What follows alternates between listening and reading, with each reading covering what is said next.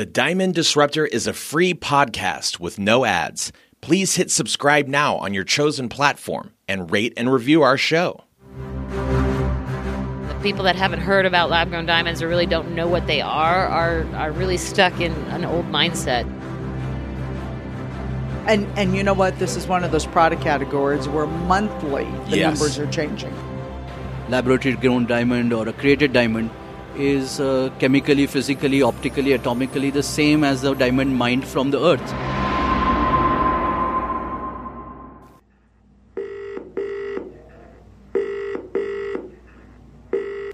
Fab. Okay, so let me just put it on airplane, and I'm just going to turn my email off. And you sound good to me. Fantastic. Okay. So we can, I am recording as of now. So whenever you're ready, just shoot. Well, how do you guys do your show? With Squadcast, it's quite clunky and quite difficult. Right. Because other guests, we spent hours going, where do I see the little sign? How do I, you can imagine it's pretty clunky. But, we get there in the end. Hi, welcome to Lockdown Culture, the new podcast from Country and Townhouse with me, Ed Vasey. I am no less than the culture editor of Country and Townhouse magazine, and every week while we are in lockdown, I'll be discussing my top cultural picks with my old friend and associate, Charlotte Metcalf, who is also involved with this wonderful magazine, Country and Townhouse, because she is the associate editor. Hello, Charlotte. Hello, Ed, and I'm absolutely delighted to be launching this podcast with you. Today, on the Diamond Disruptor podcast, we examine how culture has been affected by COVID-19 and how cultured diamonds play an important role in a chat with Charlotte Metcalf, renowned documentary filmmaker and associate editor of the UK's Country and Townhouse magazine, a premier periodical examining culture and fashion. First, some Diamond Disruptor housekeeping. It's been a while since our last episode, Controversy Part 1, which examined the controversial DPA report, paid for by the mined diamonds industry, in which we brought to light the biased elements of that report. After all, it states that mining for diamonds and the stones that process yields is actually better for the environment than culturing diamonds. We encourage you to do your own research to see the truth, that cultured diamonds creation is the most environmentally responsible option for diamonds now and for the future. And in our next episode, Controversy Part 2, debuting next week, we'll be speaking with Dr. Salim H. Ali, Blue and Gold Distinguished Professor of Energy and the Environment at the University of Delaware, who further underlines the indispensable value of cultured diamonds, and to further examine that contested DPA report. Don't miss it, and make sure you don't by subscribing to our show. And now, where has COVID left Larkin Berry? On Monday, June 15th, Larkin Berry's flagship brick and mortar in London reopened its retail space for in-store shopping. This amidst remaining concern over the continuing presence of the COVID-19 virus. At the time of this podcast release, there have been over 8 million coronavirus cases recorded worldwide and nearly 450,000 deaths. COVID-19 is serious, and Larkin Berry's store is taking the utmost care in keeping customers safe.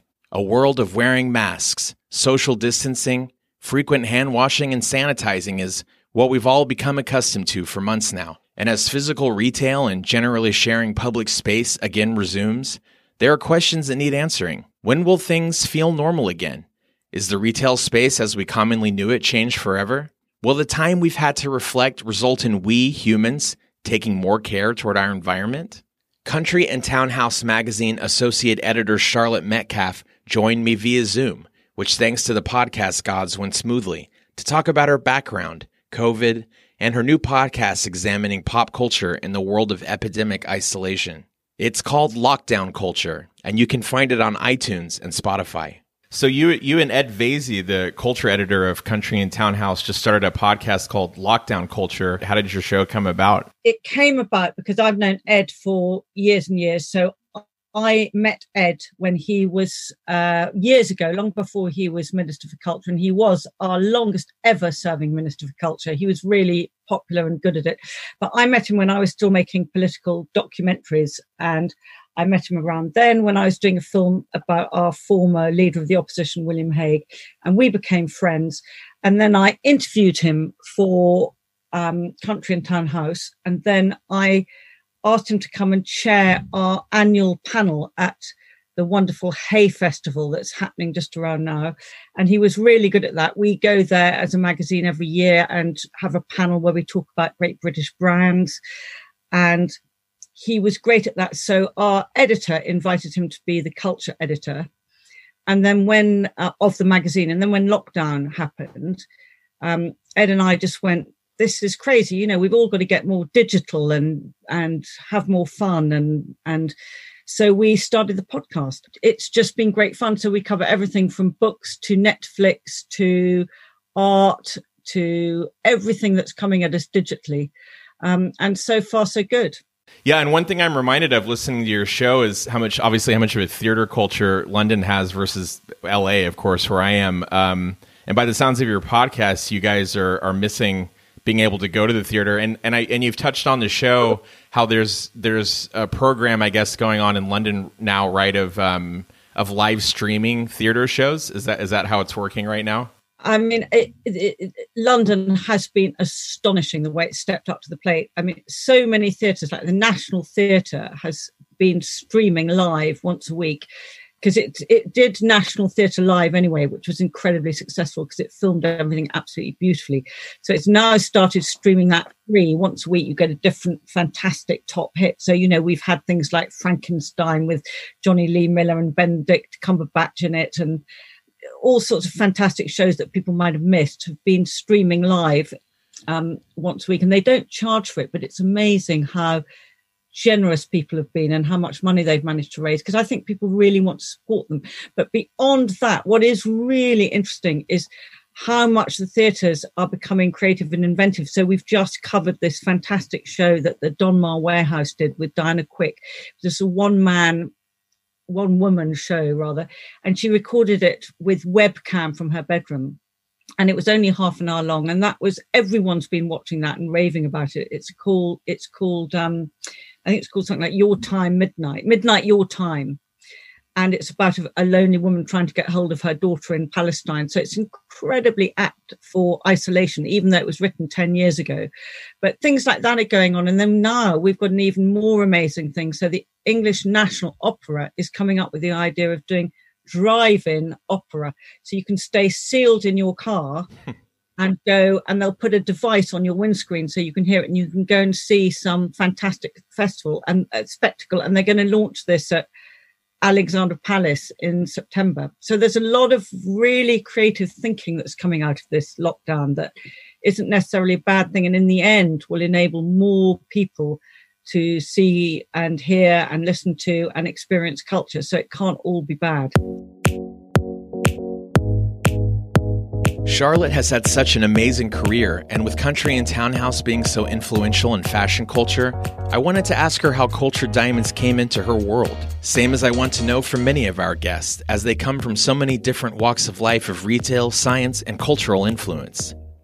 I want to talk about Larkin Berry and how you guys took notice of it. Country and Townhouse picked Larkin Berry to be one of your great British brands of 2020, and they're very proud. When did you first take notice of cultured diamonds in general as an evolving tech? Well, I think personally, I've always been really fascinated by jewelry and mining for jewels and gold and that kind of thing, and its impact on not just the environment, but on people, because having made so many documentaries all over Africa, I've long been really super conscious of blood diamonds and all that kind of thing.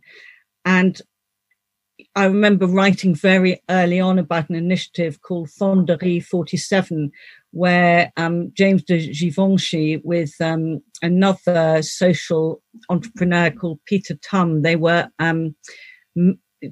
getting old assault AK-47 rifles and melting them down and turning them with diamonds and gold into extraordinary bits of jewelry, and actually trying to do that to limit weapons in conflict and that sort of thing. So I think whereas in the past, I think diamonds in particular have had quite a bad reputation for exploiting people and that kind of thing. I think now they can, jewelry can be seen as an enormous force for good.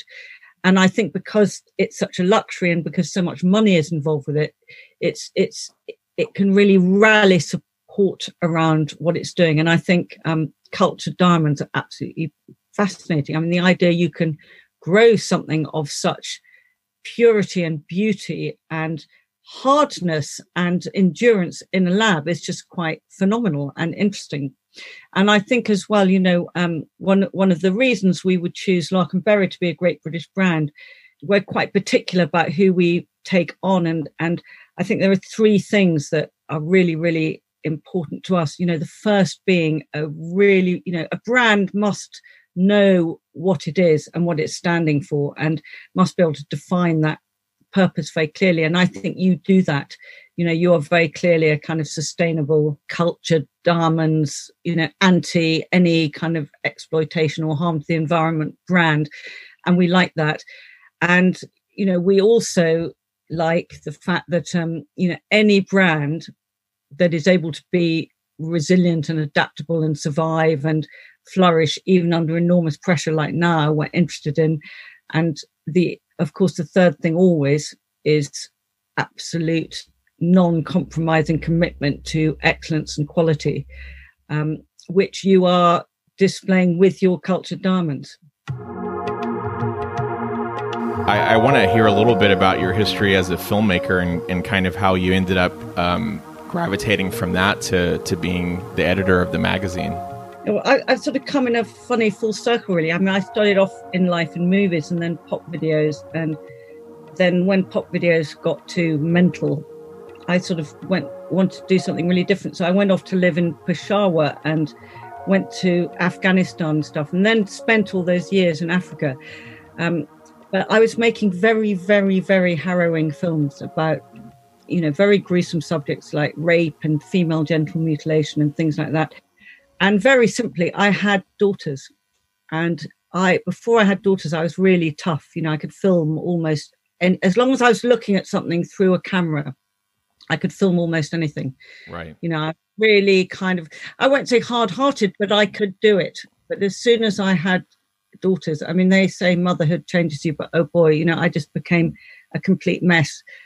And I just, every child became potentially my child, especially little girls. And of course, a lot of the films I was making were about women's rights and issues that particularly affected children, early marriages and that kind of thing. And I just couldn't take it anymore. I was just becoming too emotional.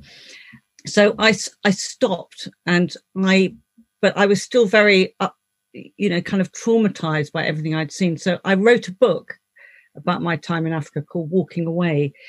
And then I thought, oh, maybe I could write now. And then also, I think I've always been drawn to luxury, but partly because I spent so much time in countries where people have absolutely nothing. So I think I've always been kind of attracted to things that are sort of beautifully made, that are very rare, that most people can't get access to. And I was quite sort of interested in all that exclusive world and wondering if there was a way of making it more inclusive rather than exclusive. And it was just became quite interested in the world of luxury and what it was doing with itself and what relevance it had and that kind of thing. And so I just sort of gradually got drawn into the world of writing and magazines and realized there was a lot going on. And so walk me through your coronavirus lockdown experience. You guys were just sort of chugging along with the magazine, and then what was your experience of first hearing about it, and when did you realize, that it was even going on and had come to the UK, and how did you realize that it was going to drastically change the way the magazine operations went? Well, on two levels. On a personal level, I actually went to Nicaragua just before the virus, and my ex, who lives in Greece, in Athens, came over here to look after my 15-year-old daughter while I was away. And of course, Greece, being fantastically efficient, they shut all their airports and borders, so he's still here. Right. And I have two daughters, one's 21 and 15, and poor things, they both had major exams cancelled. Major, the oldest one had her finals at university cancelled, and the younger one had her GCSEs cancelled. So they're a bit miserable. And that was when, it hasn't really impacted me all that much. I'm quite happy to sit at home and write and speak to people. And that's kind of what I do for a living anyway. But for them, I think it's been tough. But for the magazine, in a way, it's been quite good for us because we've really had to look at our digital offering, and that is the way all magazines are going anyway. While we all love print, they've got to raise their game digitally or they're not going to last. So in many ways, it's really forced us to look at that and start thinking more creatively about podcasting and that kind of thing. So I think at the end of all this, we'll see it as quite a fruitful and creative period. Before Charlotte and I had to part ways, I wanted her final thoughts for the time being on where the planet stands now and where it might or should head, as we've all had some time during this lockdown culture, as it were, to reflect on things like climate change, to see what the world looks like to a degree, as we've been forced to give the planet a pause from our regular traveling habits as humans. So you're asking absolutely the right question, which is because I'm completely passionate about climate change. And I was interviewing a futurist called Mark Stevenson the other day, who described this as a training day for climate change. And, a lot of people are talking about stuff like this is the great humbling of capitalism.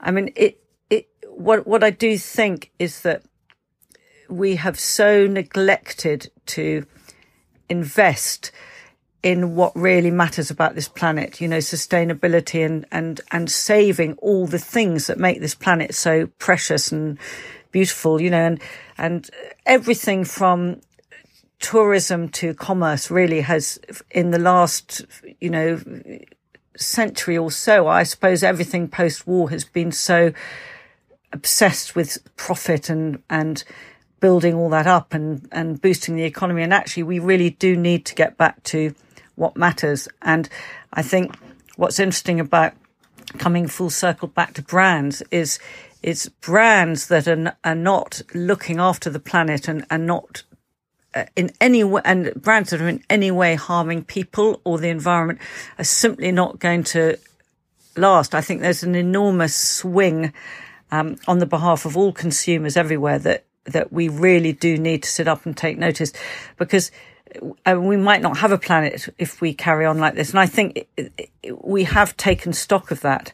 And I think that brands who have had to fight their way through coronavirus are now going to see that as soon as this is over, the next step is to work out how they're going to deal with the realities of climate change, because there are lots of all kinds of very serious physical realities they've got to think about. You might have an office in a floodplain, or you might have a warehouse in an area that's going to be prone to forest fire. You might have, and environmental activists are getting more and more, are going to likely to be attacking more and more businesses that they perceive to be doing harm to the environment. So I think all businesses and brands everywhere are going to have to really wake up to this, and only those that are really, really committed to saving what's left of this beautiful place that we're living on are the only ones that are going to survive and last and thrive, I think.